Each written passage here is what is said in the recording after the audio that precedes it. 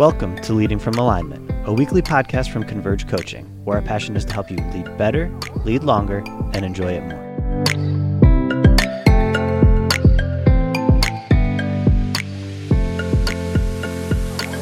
Hello again, and welcome to another episode of Leading from Alignment with our good friend, John Opalewski. John, how are you today? Jim, it's good. I feel good, and it's good to be here with you. Good. I heard someone recently said, why do I call you mentor? And then I jokingly say our good friend, mentor, and tormentor, John Opalewski. I just to explain that. A mentor asks you the type of questions I think that really help you kind of envision a future and dream bigger. A tormentor is one that asks you the hard questions and gets you to really think deeply about things like motive and the why behind the what the mentor might try to get out of you. So today, in episode 46 here, we're going to be talking about taking care of your own yard. And I have the sneaky hunch that today is going to lean a little bit more towards the difficult question than just the, hey, envision a better, brighter tomorrow. Is that true? Yeah, this will be more tormentor probably than mentor. Did you hear that, Andy? That was for you. The tormentor. Makes sense now. So give us your thoughts on this. So, Jim, a few weekends ago, it was not Memorial Day, it was Independence Day, actually. And we were spending dinner with a small group of friends. And the guys were it was kind of like a junior high dance. You know, the guys were on one side of the platform where we were, the patio, and the girls were somewhere else. And over a meal of pulled pork and ribs and beans and slaw, which was wonderful. Well, thanks for joining us today. I have to go now. Yeah. The guys started talking about their lawns, their yards, and I wondered, man, am I really getting that old where that's kind of where we go after food? But I started thinking about yards and how easy it is to spot weeds in other people's yards. Yeah. And how irritated I get sometimes at the weeds in other people's yards, but I'm oblivious at times to the dandelions growing in my own lawn, and I just think it's such a human thing, don't you think, Jim? It is. We tend to have this ability to notice other people's issues and be blind to our own. Yeah, my pastor in Arizona, Tommy Barnett, used to say we judge others by their actions and ourselves by our motives. Yeah. That's kind of common. Like I see a weed in your yard. I know that I mean to fertilize soon, but I see a weed in your yard. It's different. Yeah, absolutely. And I think it's easy to put the magnifying glass on other people's issues. Yeah. And give ourselves a pass, and I think Jesus was in touch with that, right? Certainly. He said this passage here that I'm going to read is like really tough to read. Actually, it seems so harsh, Jesus said, "Why do you look at the speck of sawdust in your brother's eye and pay no attention to the plank in your own eye? How can you say to your brother, 'Brother, let me take the speck out of your eye,' when you yourself fail to see the plank in your own eye?" Now that would be enough, right? I mean, I got the message, but Jesus, like the finishing blow here. Here comes the you backhand. Hypocrite. First take the plank out of your eye, and then you will see clearly to remove the speck from your brother's eye. Yeah. And so I think that's what we're talking about here. And what I'd like to do today is, how does that impact us as leaders? How does this tendency crop up? Yeah. In our lives as leaders, and what can we actually do to not go down that path? Awesome. Yeah, and I think there's a temptation too, especially now. Those who have opened, those who haven't opened would be a good example. Yeah. Those who insist on this safety protocol, those who don't. Which hashtag is the one that you're standing behind at the moment? There's a lot of, and I think if we're trying to win a debate by defeating an opponent, there's a lot of that going on today. And I think if Jesus had a word for people today, it would probably be about tending your own yard. Yeah. We can change the world if we remove, the specks and the planks out of our own eyes so we can see clearly to help others. And I think we talk a lot. Leaders talk a lot, right? So the more I talk, the more temptation there is for me to be critical of others and blind to my own stuff. Yeah, I know. The average man speaks 30,000 words a day with gusts up to 50,000. That kind of. And there's a lot of words. And we had a meeting the other day, the Converge coaching staff, and I just kind of went off for a while. I said, "So that was Jim's stream of consciousness." Yes, I remember that. I went off for 5 minutes straight and stopped listening to anybody else because it was my stream of consciousness, not even realizing that I had been talking so much. Yeah. That was actually fun. I enjoyed that. Was it? Yes, it was. So give us some thoughts. How do we make sure the dandelions in our yard are dealt with? So the first piece is to be teachable. Yeah. And I think I prize that in other people, teachability, but sometimes I'm not always aware of my level of that in my own life. You know, if nobody can speak into my life, if I need to be careful, if the only people who are speaking into my life are blowing sunshine at me, I think I'm at risk of focusing on other people's yard while at the same time ignoring mine. Yeah. I'm not thinking that everybody should speak into my life, Jim. Yeah. Because I think I would have a mental breakdown if I let everybody speak into my life. Especially with all the contradicting voices of the day. Right, Yeah. but I need a group of safe, competent, truth-telling friends who aren't afraid of me, who aren't intimidated by me, who can just say, John, stop it, or John, knock it off, or John, I don't understand where you're going with this. Yeah, or Dad, you're not emotionally intelligent. You know, that came out of our previous podcast. You know, I got that one from my son. Like, hey, isn't that what you're saying is wrong? Is it the way that you're saying it is? It makes me not want to believe. I hope that you're wrong because of the way you're saying it. And just, I think you're right. And I'd actually say this too, that the people that teach us don't need to be 80-year-old sages that come down from the mountainside. Sometimes the experts nowadays can be younger. Yes. They can be more in touch. I think as I get older, the more likely I am to be the guy in the balcony of the Muppets, looking for the other guy to look down and criticize and say, when I was your age, that kind of thing. So I think being teachable, I think the number one thing is trust. Does this person love me enough to tell me the truth? Versus, is this person more educated than I am? Or is this person more experienced than I am? I don't know that those are the valid questions. I think it's a truth. And can I trust the truth coming through this person? Yeah. Do they have my best interest in mind? Right. They care about me. Yep. A lot of information today is nothing more than an emotional product. It's to rile you up. It's to make you feel better. It's to make you feel right. So right. Finding that iron that can sharpen iron is a wonderful gift from God, and taking advantage of that is one of the most critical things we can do as leaders is to make sure we have those resources, those flesh and blood resources active in our life, because without them, then we'll probably be more likely, instead of leaders being flavor of the month repeaters. Yeah. What's popular, what's clicky, what doesn't get me in trouble. I've seen a lot of leaders recently just say nothing. Yeah. Because it's too hard to take any side without getting beat up by both sides. Yep, you're right. So teachable. I got that. What else we got? So here's the next one, and that's to be vulnerable. And I mean that in a couple of ways. First of all, asking God to show you what's really going on in your heart. Yeah. There's the times where I just don't have a clue what's going on the inside of me. Yeah. And I need to take the posture of King David. In Psalm 139, he wrote these words, "Search me, O God, and know my heart. Try me and know my thoughts. See if there is any offensive way in me, and lead me in the way everlasting." Yeah. And so I translate that this way: Lord, show me where I need to grow up. And help me to be honest about that. The King John version. I like that. That's the King John version. It's going to sell millions. I can feel it already. Yes. I feel good about that. It's only 8 pages long. That's the nice part. It's very short. It says it all. Yeah. I tell you, let me ask you this question. You do a lot of coaching, talk to a lot of leaders, the majority of them being spiritual leaders. Mm-hmm. It is a little dangerous to be vulnerable as a spiritual leader, because in some ways you're admitting, I don't know how to get from where I am to where I should be. And that's kind of our job. Right. The carpenter says, I don't know how to build that. You might lose faith in your carpenter. Correct. The pastor says, I don't know how to get there.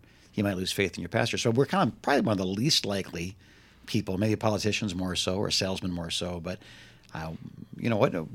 Help us be vulnerable. What is it that makes, is it that trusted person we talked about before that? Is it just a self-awareness? I think it has something to do with that trust, having people that you trust. But I think it's more than that, Jim. I think it's an awareness that I don't know everything. In fact, there's more that I don't know than I do know. Sure. And being willing to admit that. Yeah. I might not admit that. Well, I guess I am admitting that publicly right now, aren't I? I won't tell anybody, Jim. You're all right. Thank you, Jim. Yeah. I appreciate that. But let's put it in a leadership context. You're the lead pastor of a church, or you're leading a business, and admitting I don't know, saying I don't know, or you know more about this than I do. Yeah. teach me, help me to understand that? Yeah. Or is there something in me that's just not, that's rubbing you the wrong way? I was having a conversation, I can't even remember. I've had so many conversations in the last few weeks, Jim, with a pastor who was saying, I'm not sure my staff really gets me or understands me. And I asked him, well, how do you try to make that work and make that happen? He gave me a really bad answer. It's Right. like pretty much I don't. Yeah, yeah. And so why not? He says, because I'm afraid. Good for him To to say that, or her, whoever. Yeah, it I was good for them. impressed that he was that forthright with me. Yeah. He says, I'm afraid that if I show weakness, they're gonna use that against me. So I think that's one of the reasons leaders. But the problem with that is that if I'm not open, I'm not vulnerable. If I'm not saying, God, help me to understand what's going on inside of me, I'll tend to be more focused on what's wrong in other people and blind to what's going on. Yeah. I'm not taking care of my own yard. Being teachable is assembling knowledge. Being vulnerable is It's another level, isn't it? It is, and it's, to me, it's a scary level. You know what I mean? It is. Because in a marriage, where you trust your spouse more than anybody on the planet, being vulnerable is difficult. Your children, It's true. your best friend. I think one of the reasons they are our best friends is because we're probably more vulnerable. We enjoy them certainly, and we have something in common or whatever. But what makes somebody intimate is that vulnerability. That's correct. I trusted you. I took off the fig leaf and you didn't walk away. Right. That's tough, man. When I was a police officer in a previous life, kind of an unwritten law was if I'm not in control, then I'm in danger. Right. And maybe that's true at a traffic stop, but that's not true in a friendship or certainly in a pastoral relationship. Correct. We model, right? The most important sermons we'll ever preach will not be the words we speak. It'll be the life that we live. Yes. So, boy, you got to model that. That's right. Not easy. Not yet. Tormentor. This is tormentor stuff. Remember? Yeah. Give us another one. So here's the third one. This is tough for leaders, and that's to be slow to speak or opine, on the condition of other people's yards. Before we tweet, type, text, or open our mouth, I think a good question to ask is why do I feel the need to speak up about this? I really enjoyed J.P. Dorsey's time with us. Oh, boy, that pod. If you haven't heard that, you need to go back. There was a 43, 44, 45. I believe it was somewhere in 44, 45, there. pods 44 and 45. Excellent. But really brought that home in an effective way. Yeah. If I'm not a part of the problem or I'm not a part of the solution, maybe it's okay not to be a part of the conversation. Right. Yeah. And before I say anything, he talked to us about 5 eyes. And the first one was, do I have anything interesting to say? Interesting. Yeah. And those pods would be very good to listen to. Paul says something to this effect. He says, you therefore have no excuse, you who pass judgment on someone else, for at whatever point you judge another, you are condemning yourself. This is strong stuff. Yeah, it's tormentor. Because you who pass judgment do the same things. And I've been thinking about that, Jim, and what is Paul saying there? I don't think he's saying we never pass judgment, because we make judgments every day. I made a whole bunch of judgments on my way driving here, about when I should stop and when I should go and who I should pass and all of that. So I think we make value judgments they're proper. But I think what Paul is talking about here is that we tend to lash out at others as a protective mechanism that keeps us from having to look at our own shortcomings. Yeah, absolutely. If I can belittle you, then you can't hurt me. Right. Your opinions are of none effect. I think that's why we try to win the debates instead of come to the truth. Right. Nowadays. And I think where it lands us is we feel very good about us saying something, and at the same time we're not doing anything about it. Yeah. So let's talk about social injustice for a minute. Now we're not going to go deep into that, but just as an example, it's very easy to say other people are not doing enough to fight social injustice. Yeah. The question is, what are you doing about it? Right. Actively doing. Yeah. Now, what are you saying? Right. What are you doing? Because anybody can talk. Talk's cheap. Action is much better. So before I give my opinion on what's going on in the world, I think I need to take a step back, look in the mirror, and say, what am I doing right now as a leader to create a better environment? Yeah. And if the answer is I'm not doing anything right now, then I think I need to close my mouth and do some things before I speak up. And I think that leads us to this last piece. Yeah. You know, unless you got something you want to say to that one, Jim, that third one. No, I heard a phrase called slacktivist. I've never heard that. Yeah, I just use my thumbs to complain, but not my legs or my dollars or my prayers to move mountains. There you go. I'm an activist, but I don't really do anything. So Yeah. it's called a slacktivist. And maybe it's a slap in the face to people you're frustrated with. That's the way I've used it mostly. But that which probably is not removing the speck or the plank from my own eye, but it is frustrating. I think Jesus says, "You hypocrites." You behave and you're acting like you're something. You're talking. You're on a stage and you put on a mask. Yeah. But you're not really that when you step off that stage. And I think that's if we're not really living a life that leads to justice, that speaks louder than our words on social media or in person, then I would caution us to back up and be the change in the world rather than talk about the change that's needed. That's exactly it. I think the danger there, Jim, is that we think we've actually done something when we speak. Yeah. And maybe we haven't really done anything. It's more important to do. Yeah. Well done. So, this is not original with me. I've heard this from somebody. Well done is better than well said. Yeah. And so I think that's what this third piece is for. Yeah. Wrap it up. What else do you got here? Real quick is just to encourage you as a leader, if you're listening today, to take positive action steps. How do you take care of your own yard? You take action. Yeah. So let's talk about COVID for a minute. If you are aware of people who've been negatively impacted by COVID, instead of posting all kinds of things about COVID, why don't you go and take them a meal or buy them some groceries or spend some time listening to them? We had a gal in our small group. Now, she had been not attending our small group for several months, but she died from COVID. Oh, my goodness. And so, what do? Yeah. You take her husband food. Yeah, you love on him. You call him. You encourage him. You pray for him. Yeah. I haven't posted anything about COVID, Right. but I'm influencing my sphere. I'm influencing my world. Changing the world. Reach out to your friends whose skin color is different than yours. Yeah, love that. And if you and I go love ahead, that you Jim. said that, not people of color or people not of color, just different. Yeah. Like we're all various shades of dirt. Let's not make it deeper than that. Right. Let's just love on people. And if you don't have any of those relationships, yeah. can I encourage you not to say anything publicly about racism or racial justice? If you don't have a friend that has skin color different than yours, work on that first. Yeah. So what I've done, again, I've been very quiet about it online and in social media, but I've reached out to our clients of color. I've reached out to our friends of color. Yeah. I'm a white guy, and I've reached out to people who have a skin color different than me that are in my world. Yeah, right. And we're having interaction, and we're talking, and we're trying to understand each other. I think that's how this thing works. Right. That's how we take care of our own yard. I've had these conversations where I was teachable and vulnerable with people that had a skin color different than mine. I said, I'm going to back over your garbage cans because I have blind spots. Every man does. So tell me before I run over your garbage cans where my blind spots are and teach me. And they've been extraordinarily gracious. I think it's endeared us. I think that vulnerability made us closer. Now, if you don't know by now, then there was none of that. It was thank you for saying that. And I promise you, I'll tell you when you're an idiot, So, Jim, really, that's it in a nutshell. I think, if I could just give one punchline and then we can talk about what's coming in the next pod, it's this, that in a world that's increasingly obsessed with what's wrong in each other's yard, this is the bottom line. It takes zero character to criticize somebody else.